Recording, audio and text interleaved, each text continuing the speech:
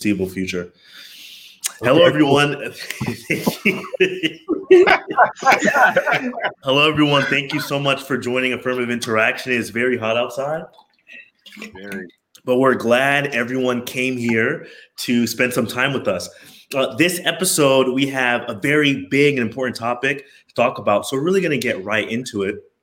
But before we do that, we are so glad that Aura and Paul are here today. And guys, please, you are guests here. We want to really know how you guys are doing. And just tell us a little bit about yourselves. Paul, if you want to go first, that'd be great. Sure. My name's Paul. I'm from Louisville, Kentucky. I'm a pastor. I'm gay. And I've had a lot of really interesting experiences in the last few months. And especially in less than a week, I've had some really exciting moments. So yeah, I have nothing else to share there. Very good. And we're really excited to learn about this excitement that's been happening on Facebook. I feel like Facebook is just the place now for things to happen because we're all home anyway. Things are happening. One of the things, definitely. Aura, how have you been these past couple of weeks? I do understand you've also been able to write, and in the same way Paul has been able to write too. So, yeah. Yeah, I've been doing pretty good. I had an article or my open letter to the NAD and the GC published in Spectrum like a month ago. So I've just I've been chilling since then. I got a little bit of backlash, but other than that, I've been well. I'm a queer Christian person, so, that comes with a weird territory always. Definitely, it is weird territory, and that's a little bit of what we're going to be talking about today. So again, thank you to everyone that is joining us. Aura and Paul are here. Feel free to say hello in the comments. Alicia Battle, Lisi, which is great. She's a relative now, which is very exciting. By way of Adrian and Esther, of course. She says, "Yay, Aura! Thank you so much for coming." Donnell, live from New York once again. He is an avid supporter. So here's what we're talking about here. Okay, it seems like the church and the LGBTQ community has definitely had a little bit of tension, and by a little bit, I mean a lot, for a very long time. And before we bring everyone in, Paul and Aura, I'm really interested for you guys to just tell us a little bit about how that tension has manifested in your own experience.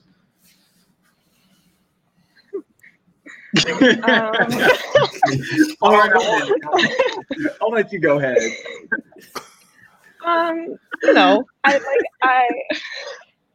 Where do I even begin? Exactly. Just being in Adventist education and being gay, it affects like every part of your life. Like as much as you try to separate it, it's always there.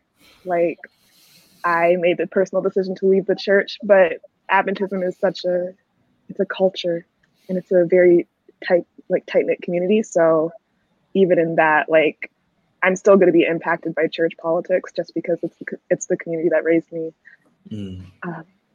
So yeah, it's complicated and difficult often.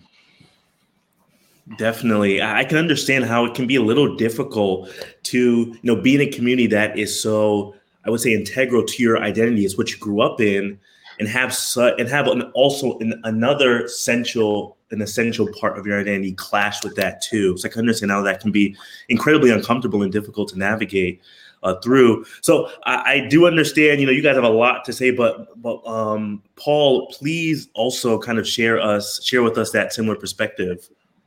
Yeah.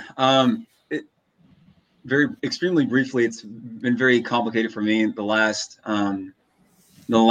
couple of years, and then especially this year, since January, because the conference that was supposed to be hiring me, that had been sponsoring me to seminary, was supposed to pick me up and place me somewhere in the conference. But when they found out I was gay, they began to just kind of like, how do you even describe, like just shut jive and beat around the bush and not really address the matter. Even when I would try to address it with them, they wouldn't address it, and they have never actually formally let me go, or been explicit about that. Just kind of like fizzled out.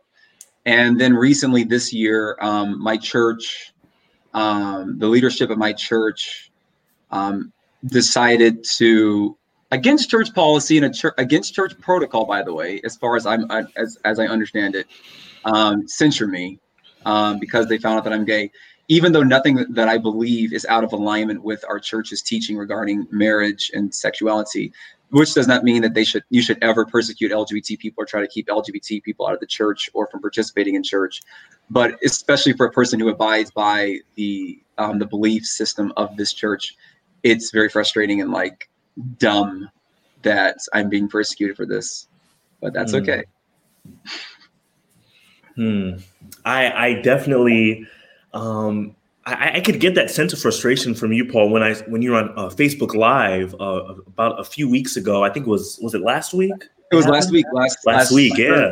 Mm-hmm. It feels like it happened such a long time ago because with the way time is moving now. But the amount of frustration that I saw you go through and the amount of hurt that it caused is something that is just terrible to see, especially in a fellow believer in the same church that I'm a part of too. So it does seem like there's some disconnect, and I'm curious to bring everyone else in and just ask you guys this question of, as allies, as having people that you're close to, family members, friends, a part of the LGBTQ plus community being treated like this in the church, how does that make you feel? How does that affect your view of the church? I know we've had conversations about this, but I would love for you guys to share with everyone that's listening right now. Michael, if you want to jump into it, I know you do work with allyship in your job. I'm interested in hearing your perspective. Yeah, well, I mean, there's a lot there for sure. I think one of the challenges in dealing with this conversation in the church in particular is that everybody wants to have a theological debate or a debate about scripture. And then when you throw like religion and Christian identity on top of this conversation, and people start saying, "Thus saith the Lord" statements, it gets really dicey. It can get really murky, and you very quickly lose the humanity, the empathy, the intellectual humility in the conversation. And so that's been something that I have been sort of struck by during my time here on our campus, because I try to approach this, and it's more than just a conversation. It's easy to dumb it down to just saying, oh, the LGBTQIA plus conversation, because it is a discussion that affects people's lives and their being. And it's something that I have the privilege of moving in and out of,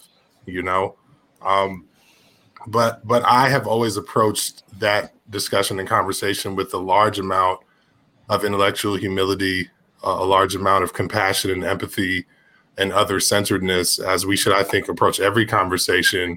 But I think the real problem for me, as I've noticed folks try to either have or shut down a real authentic discussion on this, is the lack of being comfortable not knowing, or the lack of being comfortable with someone else having an equally valid, differing perspective than yours. And outside of all of those perspectives and the conversation around that we have to create spaces of safety, of affirmation for everyone who's in our community, irrespective of our personal beliefs. I tend to find that to be a pretty simple concept, and that's maybe my naivety to dumb it down to it being that simple, because it's more complex than that in some levels. But I think as a foundational concept, I think that I struggle with the fact that people struggle with that, and so that's probably where I would start with my initial thoughts is, I would say that from my experience, folks in the LGBT community who either are Christian or no longer identify as Christian had never really wanted to have an in-depth theological conversation with me ever. You know, that was not the root need for the conversation. There wasn't a desire to have a public debate or to shout other people down. It was more about safety and the ability to belong. And I think that we've put too many conditions around who's allowed to belong. And that ultimately has saddened me, because that's antithetical to what a gospel-centered community should be. So yeah, I would start there. Thank you for sharing. Thank you. So before we do move on, and thank you, Simone Garrison, for bringing this up, we do want to make sure we're setting the table. Oh, Simone, thank you, Simone. We do want to make sure we're setting the table and really understanding, you know, what does it mean to be gay/queer? Or if you're comfortable answering this question, we would love for you to do that for us, or Paul, whoever's most comfortable, just kind of setting that table for us. Please feel free. I mean, I guess being gay or being queer simply means that you experience attraction towards the same sex. And that could be like, you could be gay or lesbian or like bi. All of those things just all sit under the queer umbrella. We're all part of the LGBTQ community. Yeah, it's really that simple. It's just attraction, love. Yeah, honestly, it's that simple, and it actually amazes me whenever. It's understandable. I'm not going to say that it amazes me, but it's understandable that people have the kind of hang-ups that they have because of the way the media has portrayed us, the way the gay lifestyle has been portrayed, or what have you. But yeah, like Ora said, it's just an orientation, a relational orientation. And to add to that, I even think, I think that a lot of queer people would side with this, is there's a strong aesthetic quality to our queerness. So it's not just like, I mean, straight people often think that queer people are just about sex and marriage. It's like, are you guys just about sex and marriage? So why do you guys think that we are just these hypersex people? It's like we're people, like our queerness affects our friendships. It affects how we find beauty in the world, how we express ourselves, our gender. It's all encompassing. And so, yeah, the fact that people have a problem with the fact that we're gay or queer it's unfortunate to me. And, you know, I think all encompassing is the word here that should be very much underlined. It's not this concept that can just be fit into a simple box. It really is something that spreads through an entire person's existence, and we need to treat it as such. Garrison, I feel like you had something on the tip of your tongue that you want to say. Yeah, thanks, Jordan. I was going to kind of, jump in here, kind of building a little bit on what Michael was saying earlier about this general unwillingness to have the conversation in an empathetic way. And I think it connects well to even what Paul was just saying about the broadness and like the beauty and like the robustness of these individuals' lives, right? It's like, it's more than just sex. And I think that connects well to an experience I've had recently as I've been having this conversation, even within my context here as a local church pastor, and seeing people's unwillingness to have this conversation. Of all, people are generally unwilling to talk about these issues with people in the community. Like, they want to talk about gay people with straight people. And I know, like Paul's probably come up a little bit later. We had, I hosted an event with you where you were talking to my young adults about your experience as a gay, celibate, Christian Adventist. And I was struck by how many people were adamant that Paul shouldn't be engaged in this conversation, our Paul. We should get someone from like Coming Out Ministries, or we should get someone who was formerly gay, right? Like, even though there is an actual, like person here to kind of tell us about their experience, there's an unwillingness to hear it. And then the second part that I kind of want to say is the violence and hatred that exists You know, as a person outside of that community, kind of taking a step in to have an event and to see the vitriolic response to someone saying, listen, I almost agree with you in every way, right? Like, I agree with you in so many ways on, you know, speaking specifically about Paul's experience and his, you know, beliefs in, you know, traditional sex ethic to some extent, to a traditional marriage between a man and a woman kind of to some extent there. Him speaking within the guidelines, within the frame of the Seventh-day Adventist Church's beliefs, and people are still upset and angry and making videos on the internet simply because he has a same-sex attraction. Experiencing that, being kind of on the periphery, kind of being on the side of that, was mind-blowing, honestly. And you can't fully understand it until you are almost like the object of that ire and that hatred. And again, I only get a glimpse of it, just a glimpse, and to understand how much people hate people in the LGBTQIA plus community, it was really eye-opening and really a humbling experience to just be kind of adjacent to that.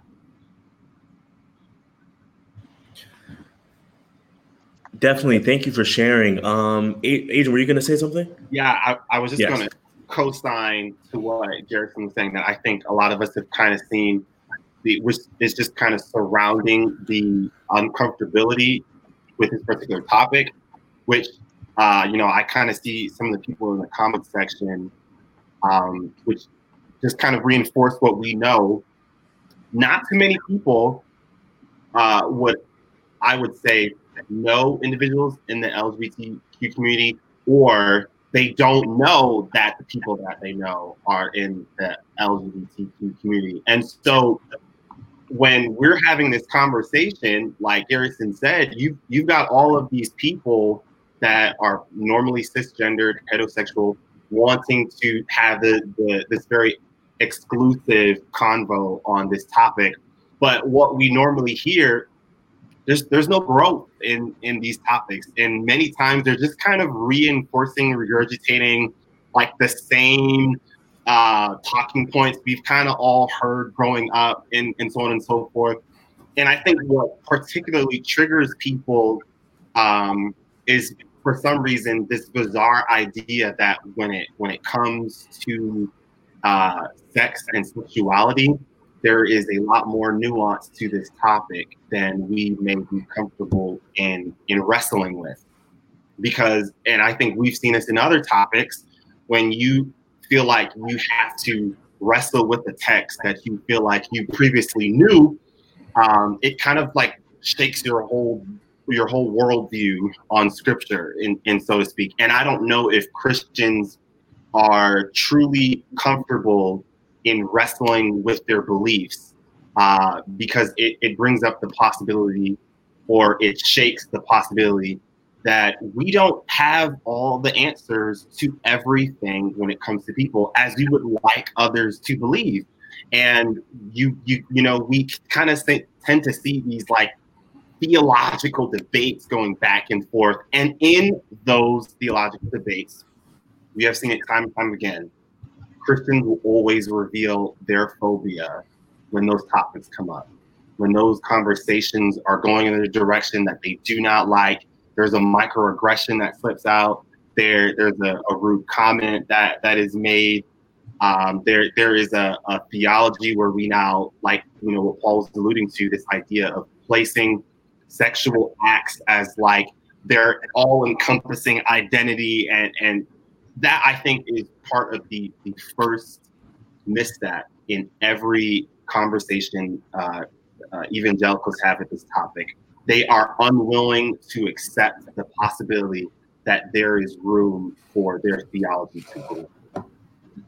And I think that we also, I mean, I would love to hear the thoughts of, you know, Paul Anthony and Nora on this, but I think that for whatever reason, our society and our church is so obsessed with this like one-dimensional queer or gay person, right? Like, it's like, that is what defines an individual, to the point of like, oh, I can predict how they walk, they talk, they dress, what friends they have, what music they like. And it's just like one of those things where how did we get to a checkbox situation with an incredibly nuance, with a set of individuals? I mean, and with individuals, obviously there's so much nuance. We all know that from our friend groups. You can be Black and like diverse types of music as well. You know, like we all fight against this one-dimensional set of rules for ourselves.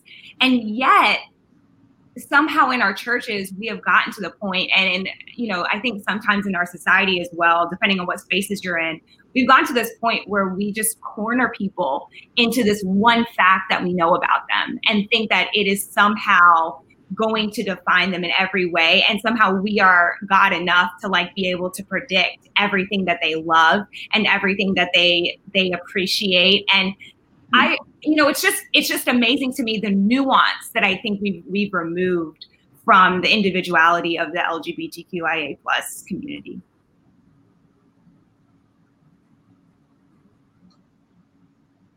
Yes, thank you. Thank you for your. Oh, go ahead. No, go ahead. You're good. Just agreeing. Okay, good. Yeah, I definitely echo these same sentiments. And again, it's really a shame that we try to, I think we even try to play God in some aspects. We try to police people's spiritual growth and we try to police how someone is living their life or what they're doing moment to moment when it's something that makes us really uncomfortable.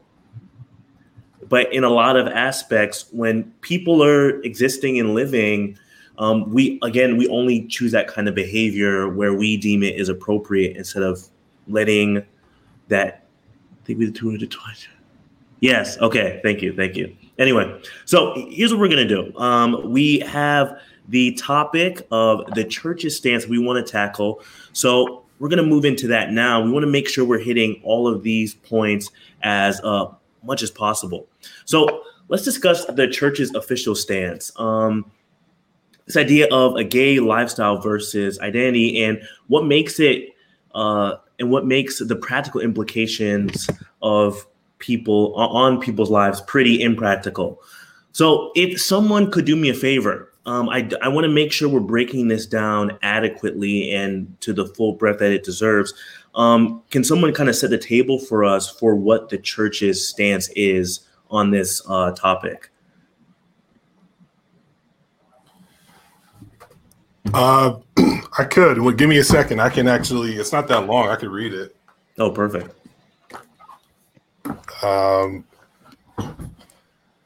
So there's this Guiding Families document that the NAD should remember that they were a part of producing. Come on, somebody. Yes. Talked about that. Required reading for pastors. My God. It is required reading for sure. It's at the front here. If I remember. Is it at the back? It is at the back. Okay. So Adventist belief on marriage and family. I don't know if I want to read this actually. So, essentially, we didn't plan this part at all.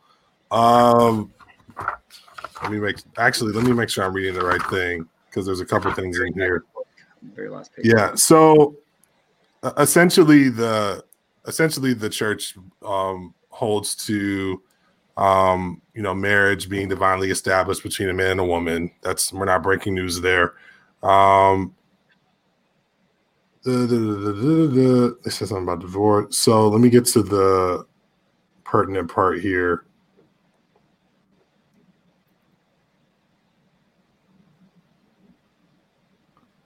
So essentially it says here, although some family, so I'll just read this part. Although some family relationships may fall short of the ideal, and that's the church's language here, a man and a woman who fully commit themselves to each other in Christ through marriage may achieve loving unity through the guidance of the Spirit and the nurture of the church. God blesses the family and intends that its members shall assist each other toward complete maturity Increasing family closeness is one of the earmarks of the final gospel message. Parents are to bring up their children to love and obey the Lord. By their example and their words, they are to teach them that Christ is a loving, tender, and caring God who wants them to become members of his body, the family of God, which embraces both single and married persons. So essentially what they're saying in sort of a circuitous way there is that, they hold to a traditional biblical ethic on marriage and family, but that folks who do identify as gay, for example, should be in a nurturing and caring environment within the Adventist Church, so long as they don't pursue a relationship on the basis of that same-sex attraction, is essentially what they're saying. So that's essentially the church's stance. And if I got that wrong, Paul, or feel free, or anyone else, to add in anything that I may have missed there on the fly. Okay. Cool. And thank you. I know that was a last minute thing I asked you to do, Mike, or you stepped in to do. I just wanted to make sure we, give, and for anyone that's new to the conversation, they know exactly what we're talking about.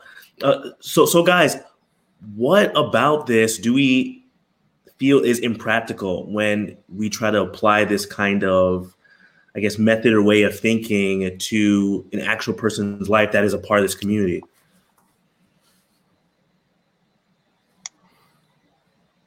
Well, the gospel. Go ahead, Lo. Go ahead. Just the gospel doesn't limit this. I remember this is actually like when you ask the question, how does it make you feel? For me, it's a frustrating conversation because, I remember when I was pastoring in the Carolina Conference, this conversation came up. I was on some planning committees on what we should do within pastor meetings. And, they had the same conversation of let's bring in coming out ministries to come and tell us why homosexuality can disappear. And then I was like, wait, we should probably talk to people that are, affirming of their place in Christianity and their orientation. But then I remember I went to a coming out ministries thing that I begged the school not to let their students go to, because I knew of students that were closeted, and they had talked to me about it, and they were really fearful of the conversation. And so I just asked the chaplain, I said, just take note. I said, let me know when they say Jesus at the event. And it was 6 testimonies and closing prayer when we finally decided to say the name Jesus at a Vespers. And so I think this is a part of the major conversation, is that the gospel is not being used within this conversation. It is judgment. It is homophobia. And we could talk church statements, but in reality, this conversation is really rooted in, we see something that we've been taught and indoctrinated to reject, and so we're going to reject it. That's the biggest part of the conversation. People will tell you, what's Sodom and Gomorrah about? And I always say, what the heck is Sodom and Gomorrah about? Because it's not about same-sex attraction like you think it is. Go read it again and realize that this is without trigger warnings, this is about men trying to take something from angels that isn't theirs, and a man trying to give his virgin daughters up instead. Let's be honest about these conversations. But when we start to talk about this, we have to talk about Christ, because Christ wasn't a man that came and said, I'm going to be selective about who I interact with. I'm going to be selective about who I care for. He said, no, all that come to me, I'll give you rest. All that come to me, I'll give you peace. All that suffer, I'll free you from that. And so within this conversation is what's been frustrating, is that as a church, instead of giving comfort and peace and alleviate suffering, we literally perpetuate discomfort. We perpetuate pain, and we perpetuate suffering. And I guess for me, the question is do we want to be like Jesus, or do we want to uphold some ideas or misinterpretation of laws? Because for me as a pastor, which is why I actually leave ministry and why I don't want to work in the church, is because I want to be able to preach about the idea of alleviating suffering and people to say amen instead of email me later. And then people make YouTube videos telling me how I'm a heretic, and people tweet on me on the internet about how I'm a terrible pastor because I simply love someone. That's the thing about these quotes and statements and everything. It's we're not living that as a church, as a community. We're not. And luckily I'm in a place that allows that. But until we bring Jesus into the conversation, miss me with the Paul, miss me with the Leviticus, miss me with the Sodom and Gomorrah. Bring in Jesus and let's have a conversation. because until you bring in Jesus, you're not bringing in the gospel at all. Yeah. Well, I guess what I was going to add in, I think just with some of the conversations that I've had with some of my close friends, you know, I've had long conversations with Esther, I've had it with Logan, and as Logan just pointed out, just the need to reread scripture when it comes on these texts that are used to like kind of clobber the people in the LGBT community. I think where my views on this start to open up more was where you really start to wrestle with what theology are we telling ourselves, and what does that say about a God with limitless love? Because at our very core, when God is creating Adam and Eve, he talks about how man should not live alone. And there he is rooting in the need for companionship between people and human beings, and how that is crucial to the very existence and core and fabric of our being. And I think when I start to relearn some of these scriptures and realize that the Bible is not as black and white and rigid as we would like to make scripture seem it is on this topic, the more I find myself going in the progressive direction of, why are we promoting a God that our values suggest is limiting the basic need of companionship to a particular demographic?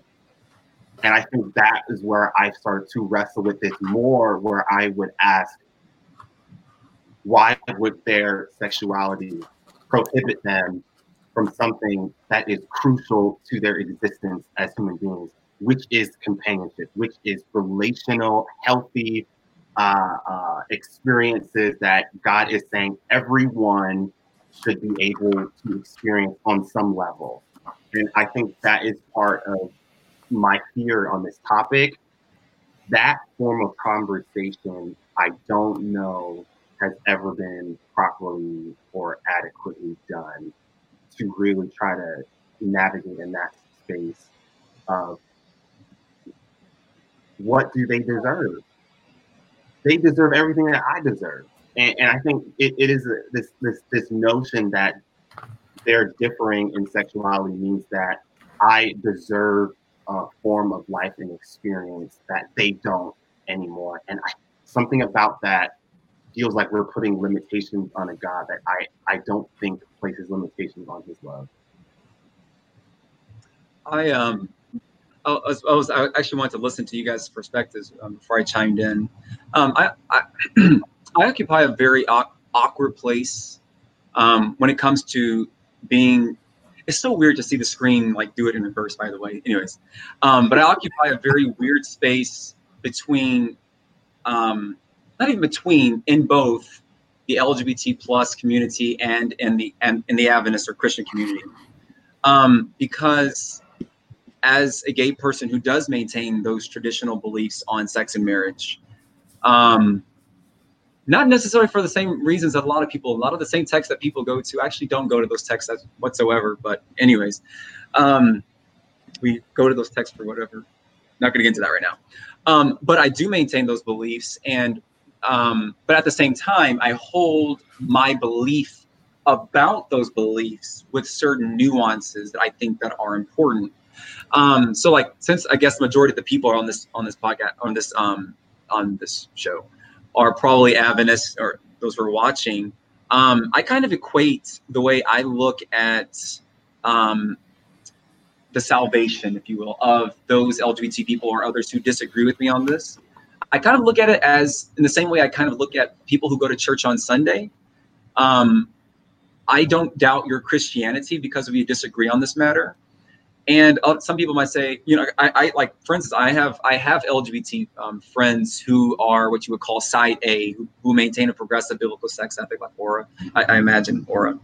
And I think the majority of my queer gay friends are probably side A, and I'm side B, referring to those who have it loosely, those who maintain a traditional biblical sex ethic but are still queer. I kind of look.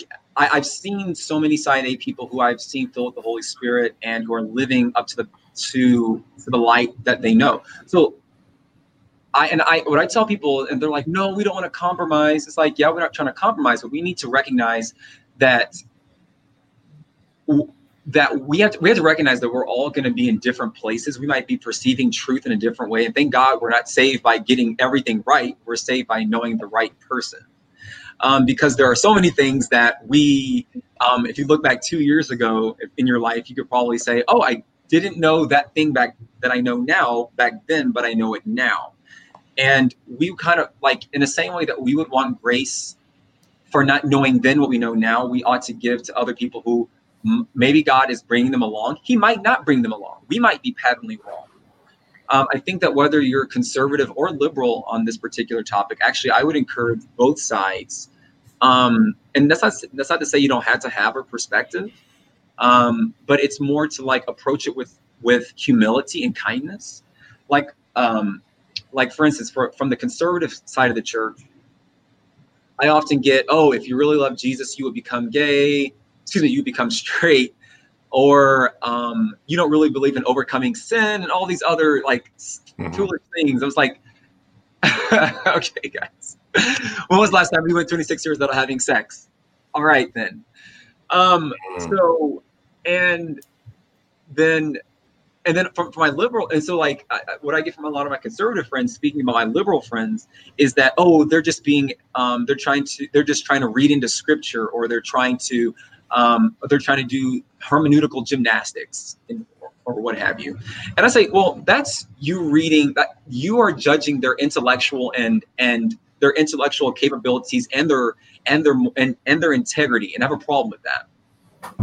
Because if you read people like Matthew Vine, even though I disagree where he lands in a certain aspect of this conversation, the man comes from the Bible. He's founding his beliefs on scripture.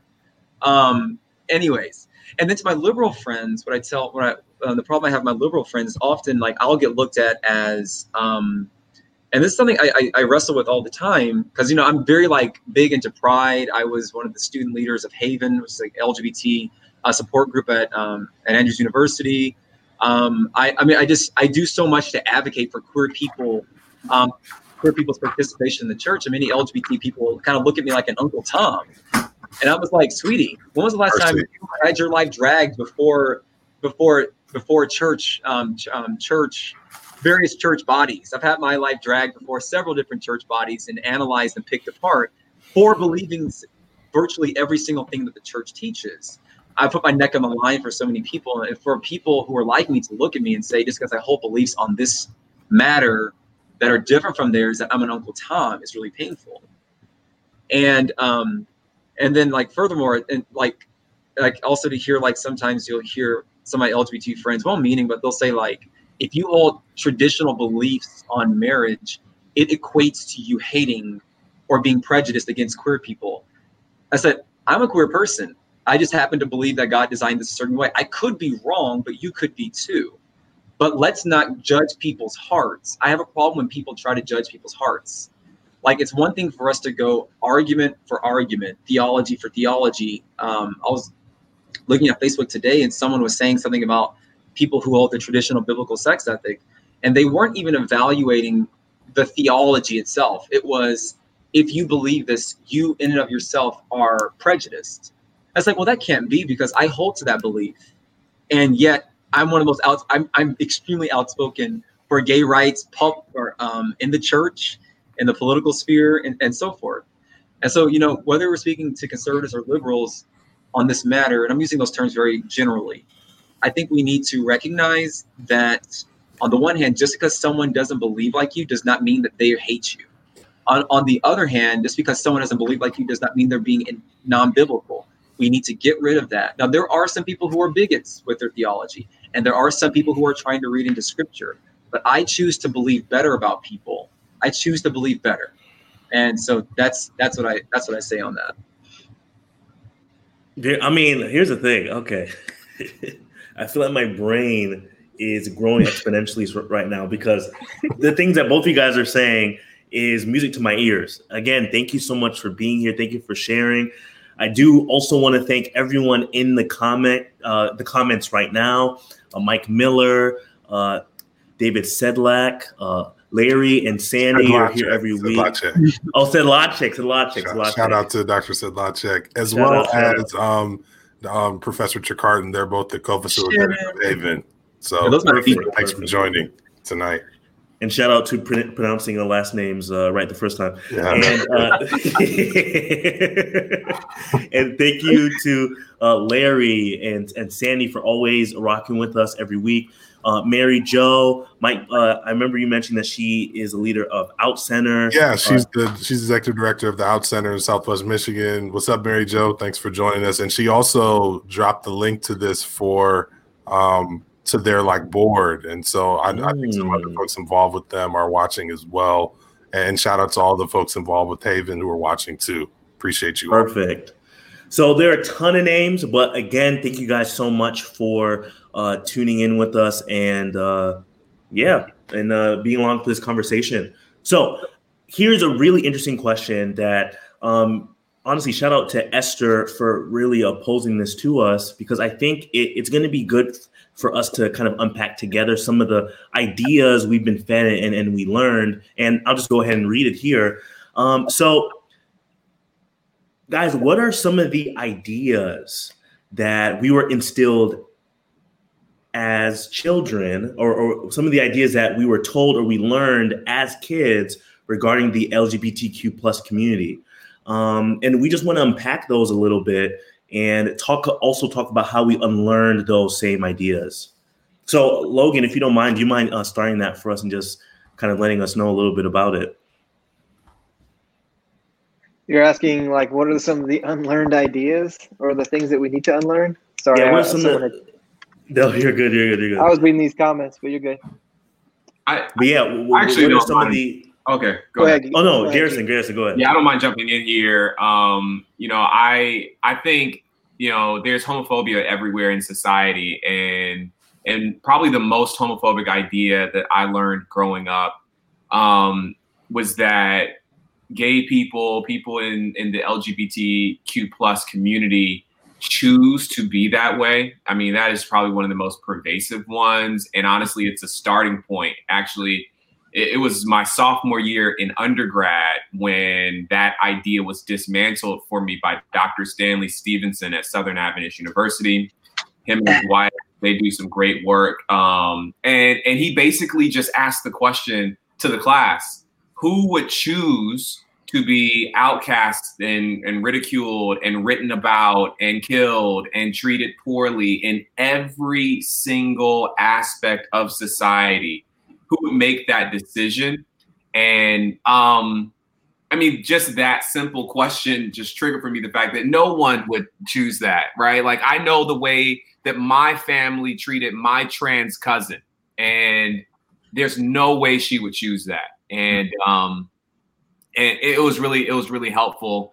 And so I think that question or that idea is something that I've been taught. And I saw that Jordan jumped off. So there he is. Okay. I had a boomer moment. My apologies. Okay, that's ageist. We are not ageist. That is ageist, and where's Tim Nixon here? Where's Tim? I can't. My apologies. The okay boomer meme is still alive in my mind. I apologize. Oh, boy. I'll jump in here, and I want to post this comment from Mrs. Battle. This is one of my favorite quotes. Oh my goodness, I love this quote. "The opposite of faith is not doubt, but certainty," by Anne Lamott. And I think that actually coming across that quote, well, maybe I shouldn't say what theologian I was listening to who used that quote, because I might get blacklisted. But I'm just kidding. I don't care. It was Richard Rohr. And so, I was listening to Rohr, and he used that quote. And it was beautiful. And he also, in the context of that conversation, he talked about the need for us to adopt what he coins the beginner's mind. Oftentimes in religious community, we have these high ideas about knowledge, and we oftentimes equate knowledge to wisdom. But there's a difference between knowledge and wisdom. Knowledge is the accumulation of data, and we oftentimes make these data-driven analyses and comments about communities of people, about topics, definitely about theological frames.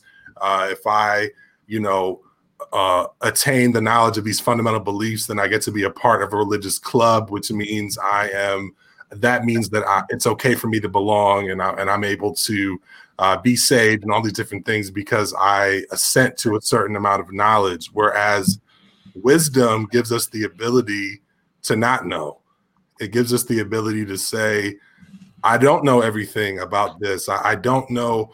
I've probably, God, I've forgotten more things about God than I probably know right now. You know what I mean? And it's just like to think that I could have attained some level of understanding of any particular topic is naive.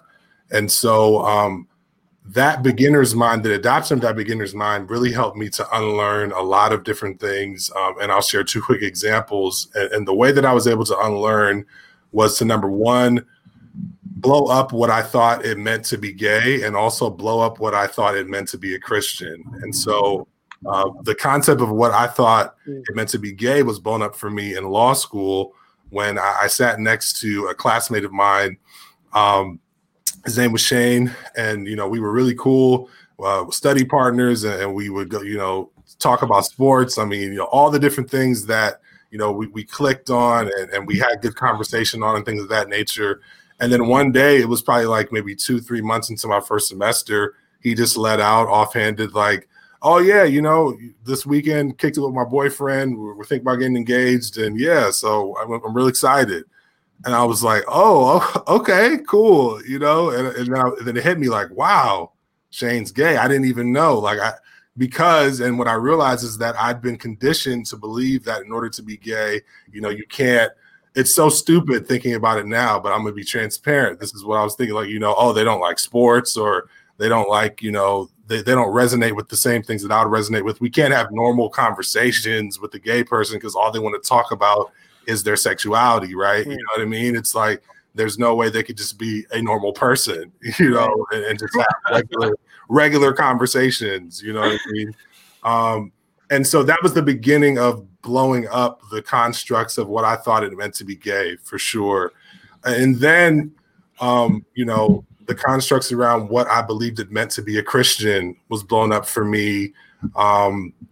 Actually, I'd say right around when I began the work that I'm doing at Andrews, for sure. I'd been on a spiritual journey for a while, but I'll be honest and say that it was difficult for me to understand the possibility of being gay and Christian in some ways. Or I thought, mostly because of the fact that I didn't see why someone who identified as gay would want to be within such an oppressive religious community at all. That was a big reason for that. But that was blown up for me in getting into a deep friendship with someone who I consider to be a spiritual mentor and guide for me currently, who was a former Christian youth pastor and is now, he still sort of traditionally connects to Christianity, but is more of a spiritual mystic, and is one of the most spirit-filled people I've ever been around. And he is a gay married man.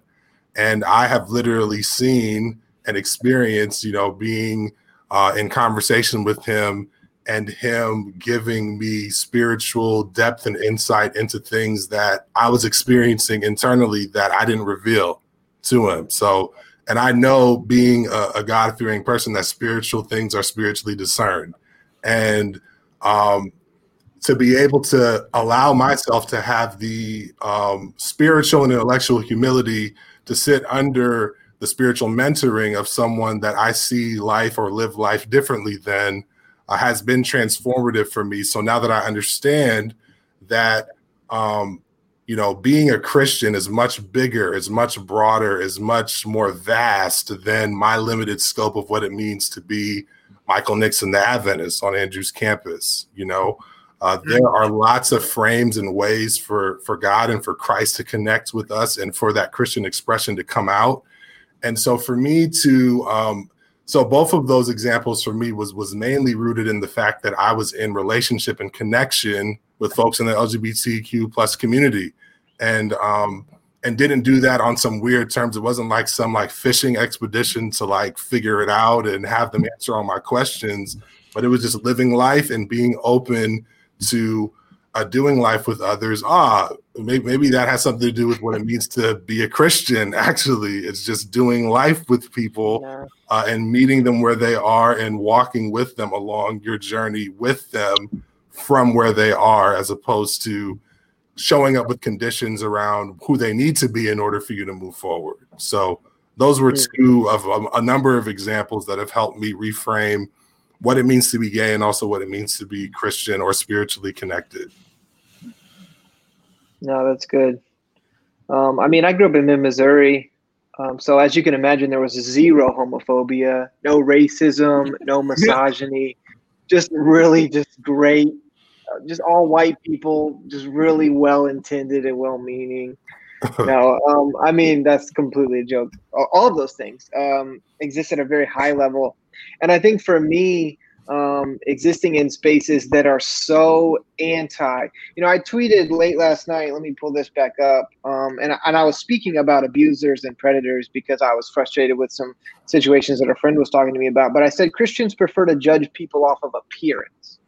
If you look/act like them, then they believe you to be good and they trust you. And I kind of went on to say, this is why you're deceived by, predators and abusers, because it's so easy to act like something. But this is like a really normal form of Christian oppression that exists within our churches, is that we look for people to look like we look, act like we act, and then we reject the people that don't. And I think for me, that's always been my biggest drive, is because I didn't interact with out people. I went to high school with people that were out after college, but they weren't out in high school. So, I think for me, it was a big conversation about, why do communities that I grow up in, that are teaching me, that are molding me, they're trying to make me become the person that I want to be, why are they telling me that I'm supposed to dislike people based off of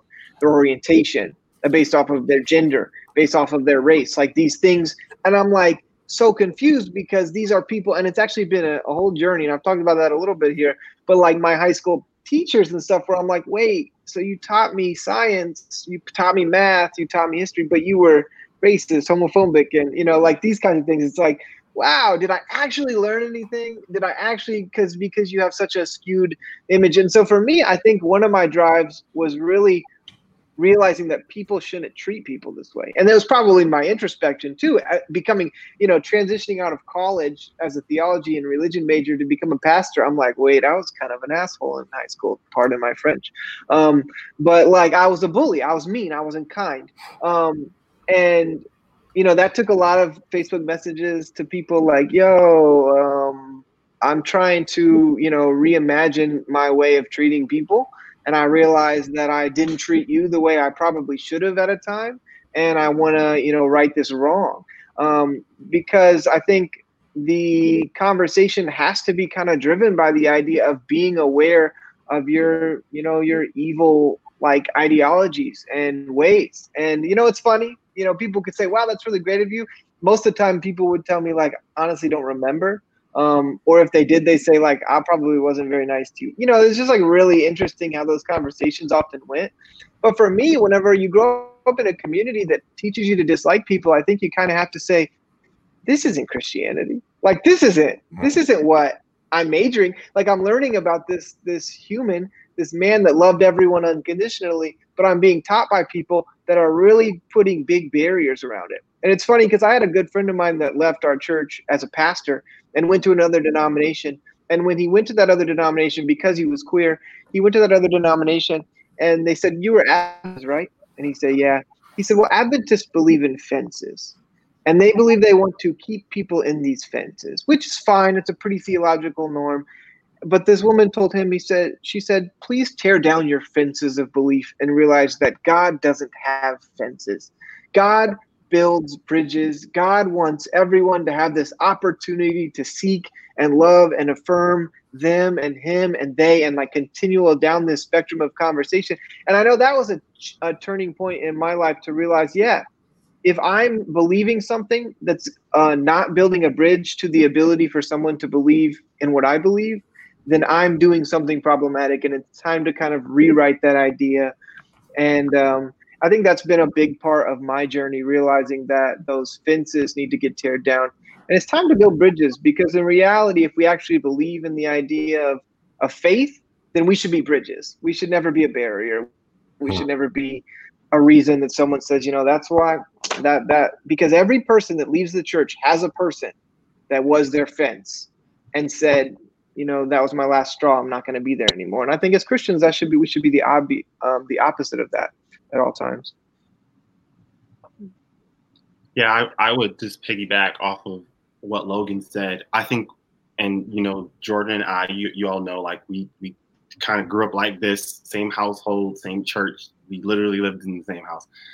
One of the things that I think really stood out to me was just the notion that being gay, or the exposure of people in the LGBTQ community, was somehow contagious, as in if your child sees this, it will in some way distort their mental state, their emotional state. It will cause them to just kind of change what their sexuality and their identity is.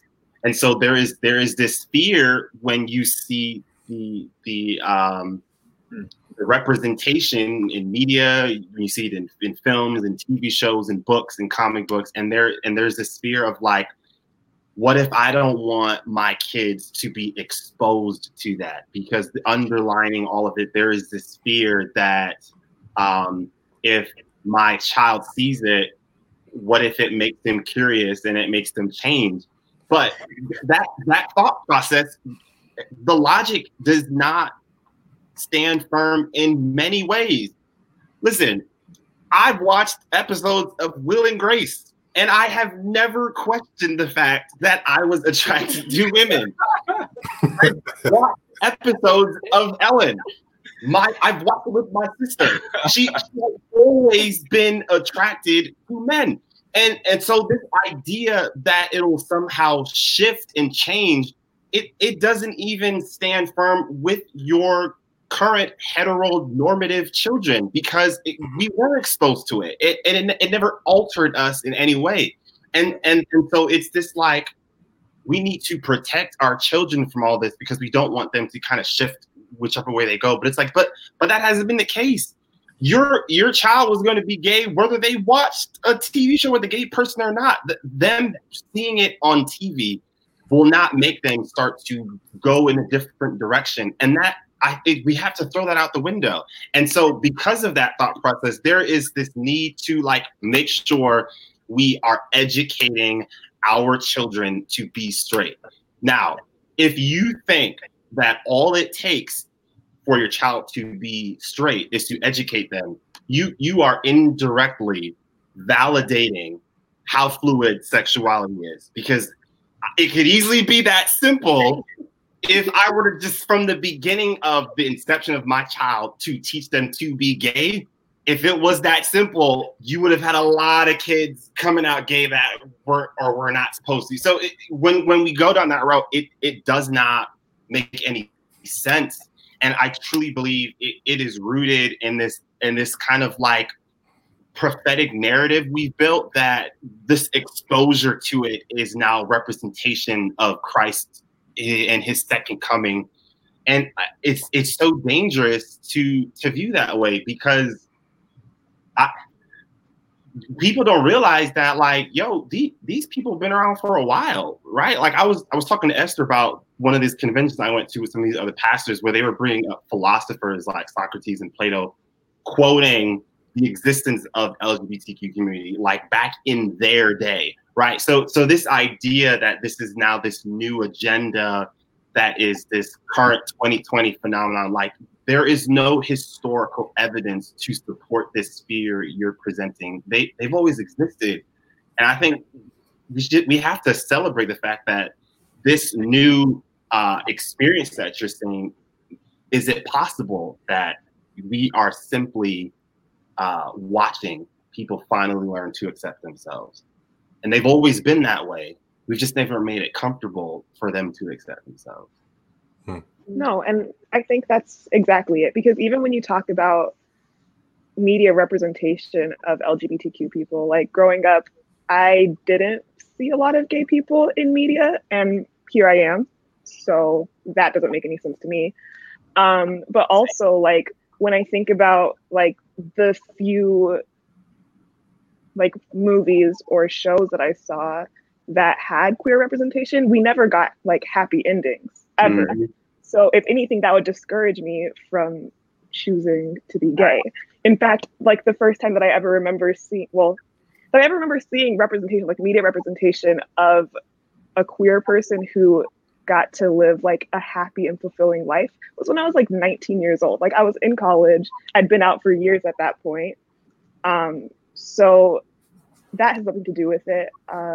Even in encountering like real life people who were also queer, like growing up, I didn't know a lot of people. I had a friend who had 2 moms. And if anything, that kind of instilled in me, like it showed me that it is possible, which is something that I hadn't really thought of. Like I had never thought growing up that I could be queer and that I could be like out and that I could also be happy and have like a family. So I don't know. Much to think about.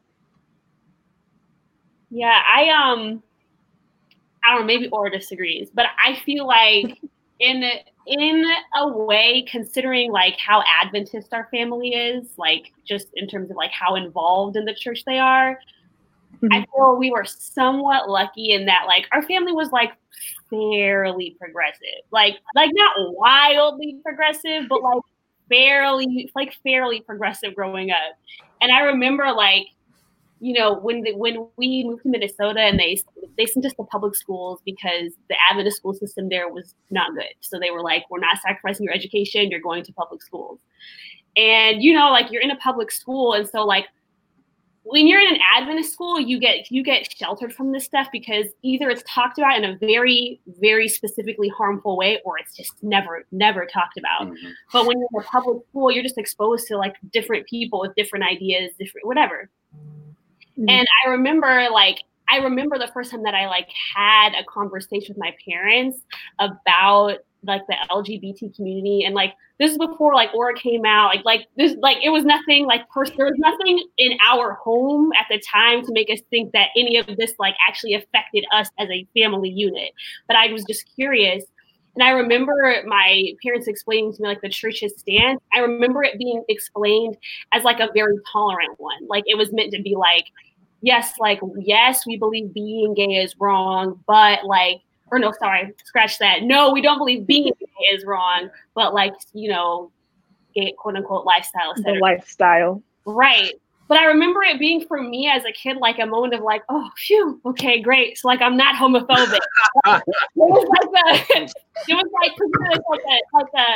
like a way to make me, and I feel like this is kind of how it's functioned in the church also, like a way to make us feel better. It's like like we're not homophobic. Like we're not against you guys being gay, but like we're just like, you know, there's like just certain things that we can't, you know, compromise on. But like I remember growing up and like having that idea and kind of holding on to that idea of like, okay, so like I can stay in the church, I can hold these views, etc., and I'm not contributing to like this harmful heteronormative culture. But like as I grew up and started unlearning and learning new things, I I started to question that a little bit more because of how our ideology in the church has been weaponized and used, and how it's been communicated.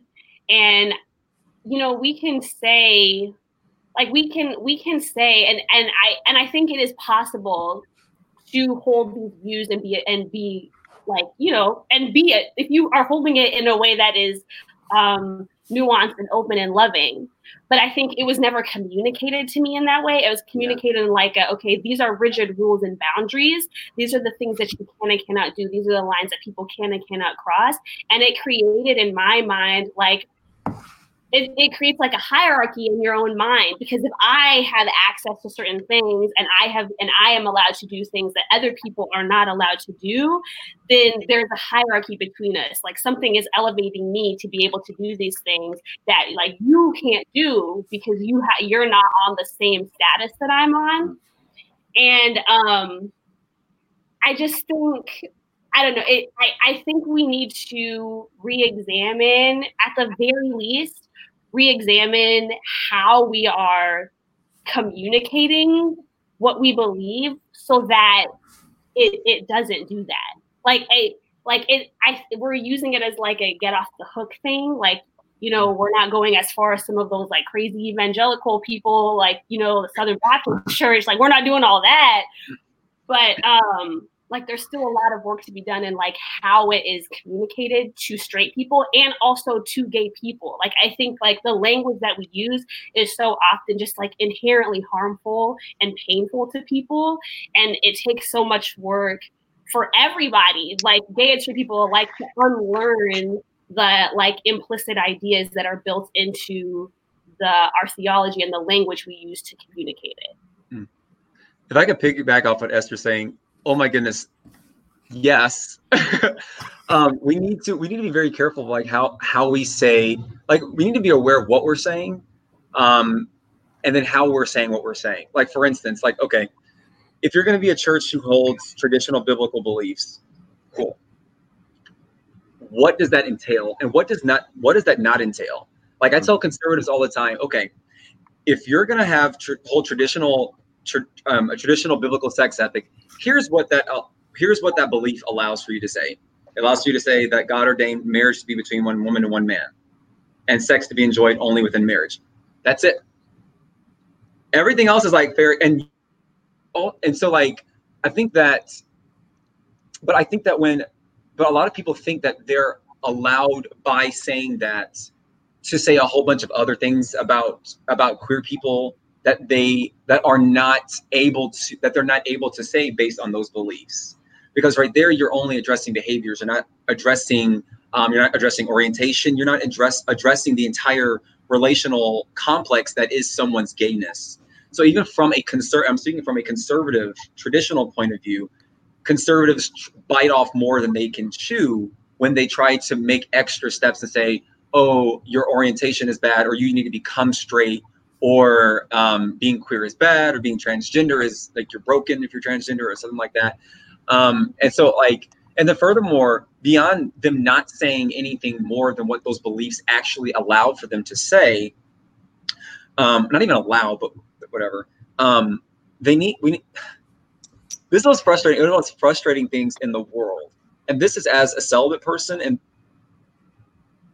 and I even have celibate straight friends who go through this. The conservative side of the church gives very confusing messages to queer people. Mm-hmm. So you'll stand in the pulpit and give these very unbiblical sermons about how marriage and sex are necessary for human flourishing. They are not.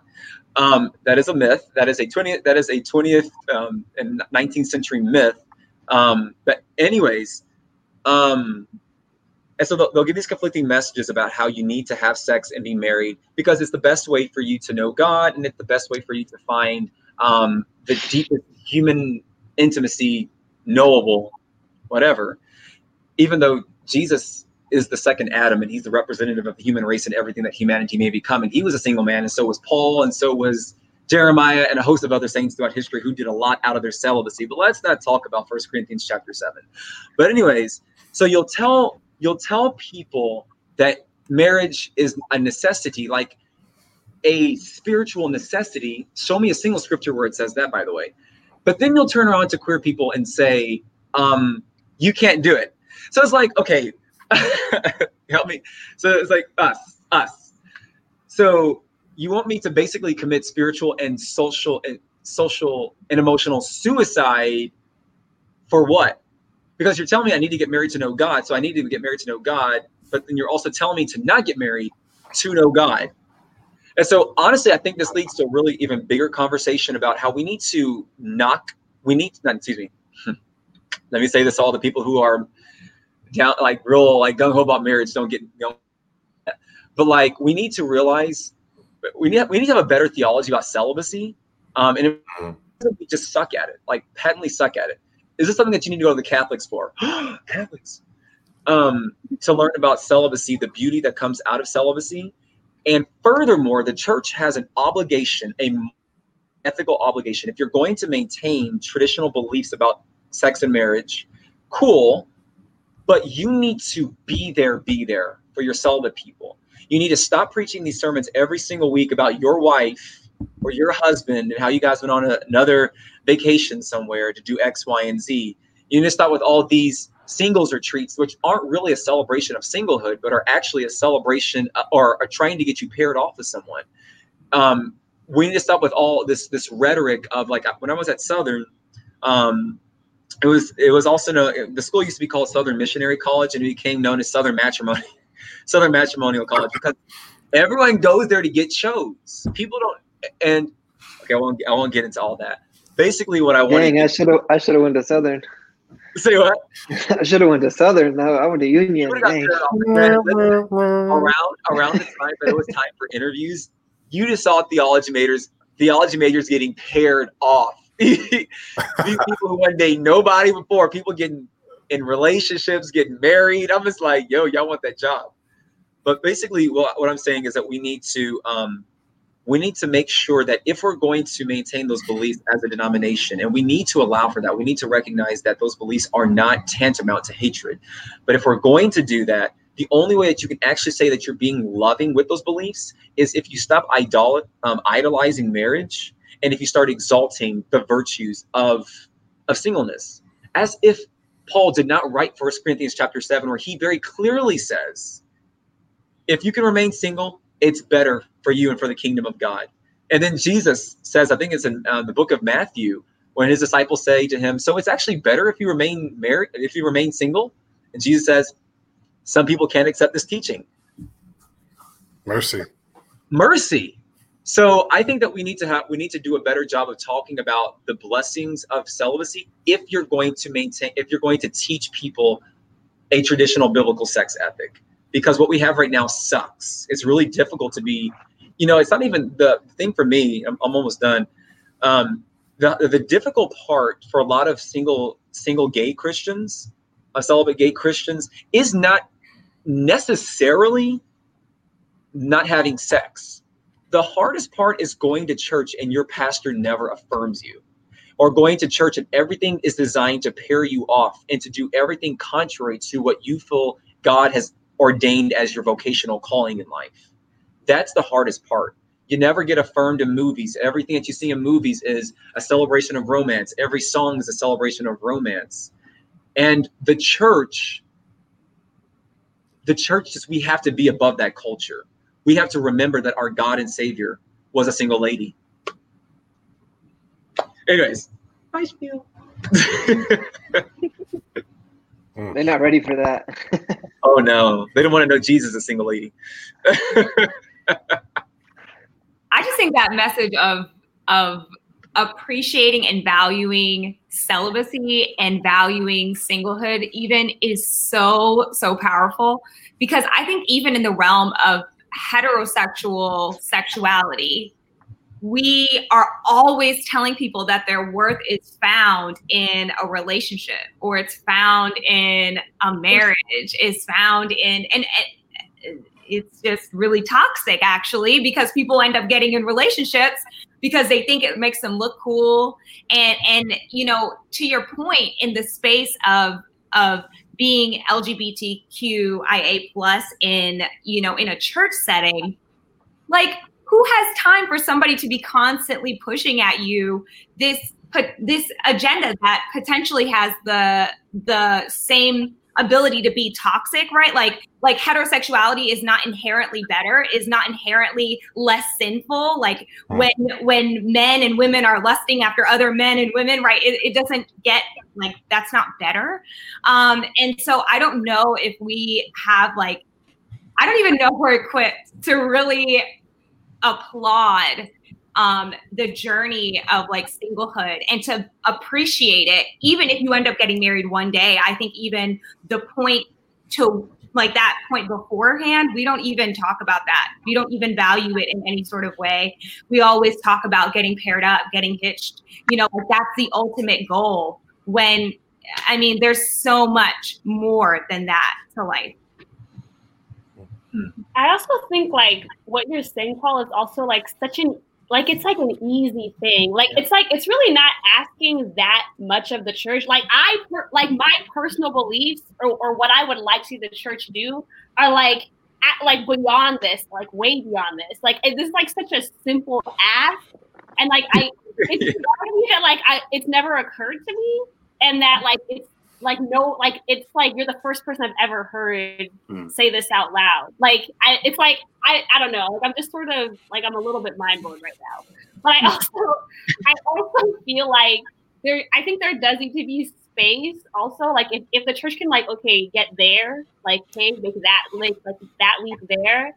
I also personally would really like the church to start interrogating themselves and teaching ourselves to also make space in our churches and in our community for gay people that are not adhering to the standard that the church has set. Like, I think there is enough, like, there's enough biblical theologians out there that are looking at all of our proof texts and being like, this is not saying what you guys are saying it's saying. Like, there's enough disagreement out there. I'm not saying, like, we need to go hard one way or the other. I'm just saying there's enough disagreement to call into question how solid we stand on it and how willing we are to stand on it to the point where we push people away. Mm-hmm. I think we need to, like, get to that point where we're like, there is enough here that we can say we're not 100% certain, and we need to make welcoming spaces for LGBT people that are not adhering to our traditional church stance. I think, like, and I'm sure, and I mean, like, that, like, that's a lot. It is a lot, but I just feel like, to me, like, that's where I would like to see us eventually go. But I think it's insane that, like, we haven't even done what you're saying. Like, that is just, I don't know. This is crazy. And I think sorry. No, I was just going to piggyback off of what I heard Aura and you mention just about how things are represented on screen, on media and film. And I remember Esther and we had just watched documentary, was it Disclosure? It truly blew my mind. So the premise was around transgenders, and it truly blew my mind how they have essentially been represented in film from the very beginning when film was created in our country. But not only that, it is how they've been represented.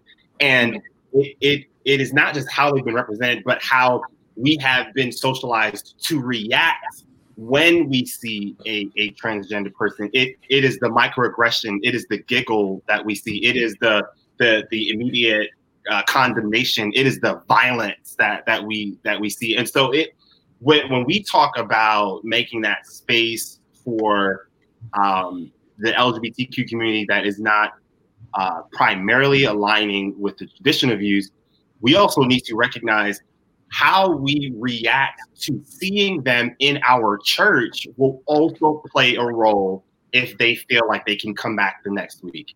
And I remember sitting in a pastoral meeting when they were talking about one of their members, and one of the pastors made like it was very subtle, but you could see his uncomfortability when he tried to kind of regain the moderation role in the room. You know, he's the one controlling the conversation. And that, I think, is where it's another problem. Like, when you are trying to learn about this community, you have to make sure that your body language, your verbal responses are not perpetuating an experience where they can see a feeling of uncomfortability or a feeling of disgust or a feeling of hatred. And I think that is where my fear comes in when we talk about people in the LGBTQ community that are not ideally aligning with everything that the church's traditional stance is on. It's like, yo, what is it going to look like for them when they step foot into that church? Are they going to be getting side-eyed? Or is someone going to make a problem? Is an old lady going to walk up to them afterwards? Is somebody going to send them a message on Facebook? And that, I think, is the root of so many other issues. If we are going to grow our faith and grow our theology on this topic, it has to start with that initial knee-jerk reaction that so many Christians are just kind of socialized to have when we are exposed to people in that community. And part of addressing that knee-jerk reaction is just learning how to view LGBTQ people as human. Mm-hmm. And that's, I think that's always been my frustration within the church, is that, like, I have never asked for tolerance or acceptance from any Adventist. I don't need that, honestly. I've simply just asked to be seen as a human being, who is worthy of basic dignity and respect. And the church struggles to even meet that, like, really low bar, like a really low bar. Yeah. And that's something that really needs to be addressed, and that people need to, like, kind of reflect on and be like, why is it so hard for me to just see people as people? Right. And we're all piggybacking off, but especially something that Esther said, that she brought up about creating spaces for LGBT people who are side A, or who maintain a progressive biblical sex ethic within our church. There's just, that should be like a no-brainer. I think people need to wake up and realize, when it comes to this matter, this is different than, like, debating, should we go to church on Saturday or Sunday? Or are people in heaven or hell, or are they really dead, like when they die? Or is Ellen White a prophet? Did Jesus go into the sanctuary in most holy place, 1844? This is a very existential matter. And I think that like what Esther was saying, or maybe something in a similar vein, what she's saying, it's reasonable, very reasonable. There are theologians who support side A biblical understandings of scripture and marriage and so forth. And I think conservative Christians, we need to recognize that it's reasonable that there are LGBT people who believe that gay marriage is right, especially when you have been preaching a message that glorifies marriage as a necessity on your journey to knowing God. So I think we need to recognize that, okay, we've done a lot of damage there with that poor theology there. And so we need to be gracious, and we also need to recognize that God is working. Let's say that people who maintain that belief are wrong. That doesn't prevent the fact the Holy Spirit is working in their lives. And we need to all be willing to recognize that we all have things in our lives that we are potentially wrong on, but we would hate if someone else were to try to prevent us from participating in the church or getting to know Jesus. And so we need to find ways. We need to find ways where we're like, as the church, where we can, like, maintain that belief if that's what the church continues to decide they want. But also where we can be like, okay, well, this is what we stand for, but we also want to make sure that, we recognize this group of people here, like, while our theology officially says this, they're human. Yeah. We're whole humans who know Jesus, who are getting to know Jesus. And furthermore, even if there's that one aspect, and this, again, I like to speak a lot to conservative people, even if you disagree with gay marriage, you need to recognize that there are certain things. First off, you should accept people just because they're people. But then furthermore, what do we stand to lack when we become so hyper obsessed with, well, does this person believe this or does this person believe that? What do we stand to lose? Mm-hmm. Like, for instance, if you wanted all gay people to leave the church, well, there goes the choir director, there goes the whole tenor section, there goes the pianist. I mean, there goes your decorated. I don't know, but there's there a goes the pastor. Am I lying though? I mean, look at all the gospel singers. I mean, come on, guys. But anyways, we need to recognize that beyond just discussions of sex and marriage, we need to recognize that LGBT people bring a color to the church that straight people don't have in them. I'm just gonna say it like it is. Straight people don't have the kind of color we have. I'm gonna say it like that. And so we need to accept that fact and capitalize on that fact, even if we have disagreements on this one issue. And it's not to say that's not important, but I think there are some even more important things that we could be doing with our time than just debating about this.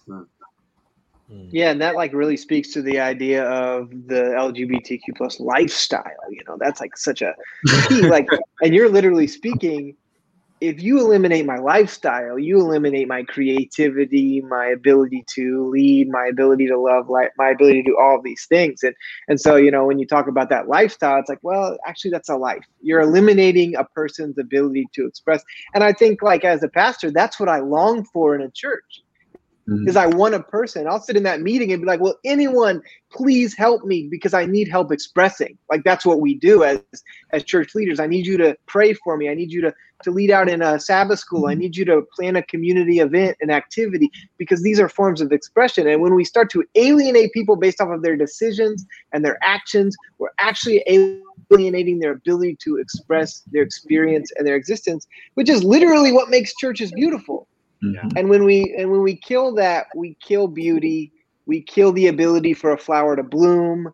We kill the ability for a tree to bear fruit. We have to realize that people's ability to express and live is super important within our churches. Well, thank you all for sharing. We're coming up at the end of our time here on Affirmative Interaction. There's so much to talk about, and we had a whole other section we were supposed to hit. So I would hope to say that we can do a part 2 very much sooner than later. If you guys would definitely come back and join us again. Because I do want to read a comment that Claudia said, and I do hope this can be the basis of what we do for the next episode. Intersectionality of Blackness and queerness is critical to this conversation as well. When both your race and your sexuality are considered weapons or deviant, then your body will always be a threat. So she's very correct in that. And this is something that we definitely need to discuss. So I'm going to just pin it right now and just say, hey, next week, please come back and we're going to talk about that. But before we do close, Paul, you are a man of great wisdom and knowledge, or you are a great individual of wisdom and knowledge as well. Guys, thank you for coming. And Paul, what you experienced last week, that story is actually kind of what spurred us to say, hey, let's have Paul on, let's have Aura on to talk about this very important topic. Paul, do you mind telling us what exactly happened? Because, again, this was the nexus of why we're here today. Oh, yeah, sure. In less than a minute. So basically came home from seminary. And no, you're good. No, but take your time, please. Take your time. And I went back home, and I was like, "Yo," to my pastor, "Yo, y'all always tell me to preach. Y'all always asking me to participate. I'm moving back home, and I would love to contribute to the life of my church. I love my church. Come back home, the pastor's beating around the bush. Didn't whatever. He's not really letting me do anything. I'm wondering why. And then I was ambushed by an elder who called an impromptu meeting with the pastor and the head elder, and it led into this where they were just basically shaking down my life right after church, and I didn't have anyone there to defend me. Not that I needed anyone. And then, it just led to a whole series of escalations on the part of the leadership of my church where they didn't listen They weren't willing to actually engage me in a dialogue, but they had these a lot of secret meetings, a lot of talking down to me as a queer person, presuming that they knew more about my experience than they did. And even though I maintained at baseline the same beliefs as the church as far as marriage and sex goes, they were like, the pastor issued an illegal, I don't know if it's illegal, but against our policy statement of censure, saying that I wouldn't be allowed to teach or preach because of the beliefs I had that were against the church's beliefs. And I encouraged him to point out those beliefs that were erroneous. And all he could say is basically, you call yourself gay. And it's like, our church policies don't say, our church doctrine doesn't say anything about that, but he issued it nonetheless. Basically, he was afraid that I was going to try to go and pursue legal action. I have never pursued legal action. I have asked if what the church has done is illegal. I have never pursued legal action. Anyways, and it was, so basically right after that time, they decided to not have a meeting with me where I was going to be able to share my beliefs with the elder board. They decided to cancel that meeting and have a meeting with the conference. So this bypassing the protocol that Matthew 18 enjoins on us as Christians, dialing this up out of the local church congregation, bypassing the board, the church elders, the church in a business session, a business meeting, going straight to the conference. And basically just been waiting for 4 months to hear back from them because COVID shut everything down. I don't know what was taking them so long to respond, because COVID doesn't mess with radio signals and cell phone signals to the best of my ability. And so they sent a letter to me this past Thursday, basically saying, yo, we gave you all this money growing up. We love you so much. And the fact that we gave you money growing up is the proof that we love you and we think you're credible and that you can do a good job, and that you're intelligent. But because you hold certain views on marriage and the family that are against what the church believes, we can't allow you to preach or teach. Thank you and God bless. That's basically all they said. To that extent. And if you want to see the letter, it's online. So basically just mishandling of a very sensitive matter, letting this drag out for several months. I gave them several months. I was extremely gracious. But now is the time to follow Matthew 18, because apparently they don't know how to follow Matthew 18. And so I posted it on Facebook after some prayer and consideration, because according to Matthew 18, you're supposed to bring it after a while before the church. And since I can't go to church, you guys are the church. So that's what's been going on.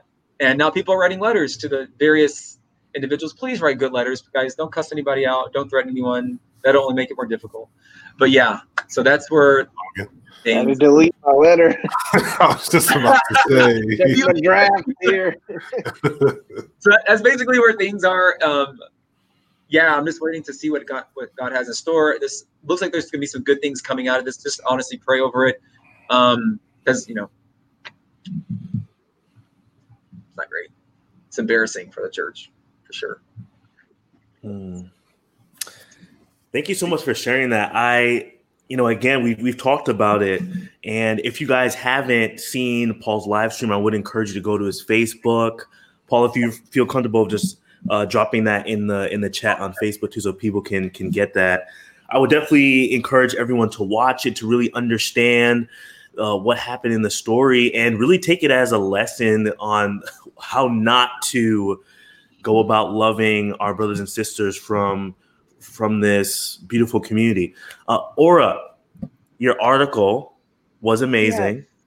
Thank you. You're very welcome. You're a wonderful writer, and we would love to have you tell us a little bit about, what spurred you to share this piece with the world. And feel free. A couple things. One is back in 2018, I think, I actually did a story with Humans of Adventism where I talked about being queer and being Adventist. And I was a little bit more in depth about my experience and how it impacted me on a psychological level. But more recently, there was a couple conversations happening. Last month, there's an executive order passed by 45 himself, where essentially he said that due to religious liberties, doctors can deny treatment towards anyone who they perceive as queer or trans, which really affects everyone. because it's just up to perception. It doesn't mean that you can be like, yeah, I'm a gay person. Like, it doesn't matter. And then like maybe 2 days later, SCOTUS made a decision about employment as far as queer and trans people go and how we can't be discriminated against in the workplace. And something that I had kind of noticed was the church, like the Adventist Church, who is known for its healthcare, was very, very, very quiet when it came to like basically giving doctors the okay to discriminate against people. But then the moment where people are like, maybe don't discriminate against people in the workplace, then it was like this huge issue. Religious liberty mattered all of a sudden. And just kind of realizing that we live in a climate where gay and trans people are viewed as employees before we're viewed as human beings. And that's really what prompted it, was just like my own frustration with like literally for 21 years asking for the absolute bare minimum, just asking that people view me as a human being and respect me and be kind to me, just be nice. And the church just basically being like, no, we reserve the right to be a homophobic, deal, you know? And that's really all it was. Just frustration, sadness also. Well, again, thank you to Aura. Thank you to Paul. Thank you to everyone here on this podcast for sharing. Aura and Paul, again, special thank you. I just honestly cannot thank you guys enough, because I'm just... Thank you. When I see you guys online, you know, you guys are warriors. We don't have to be. You guys are fighting this very important fight to be seen as a human, and we 100% back you. We 100% support you. And I know everyone in the comment section right now and everyone that has viewed does as well. And speaking of which, thank you guys so much for watching Affirmative Interaction this week. Please come back next week for part 2. And please feel free to read the book that Adrian is pointing. I think that might be a good place for a lot of us to start learning more about this. Our PMIs are in the comments. Paul and Aura's PMIs are also there too. Guys, thank you so much. This is Affirmative Interaction. I'm your host, Jordan Smart, and we will see you next week. Please don't forget to be nice.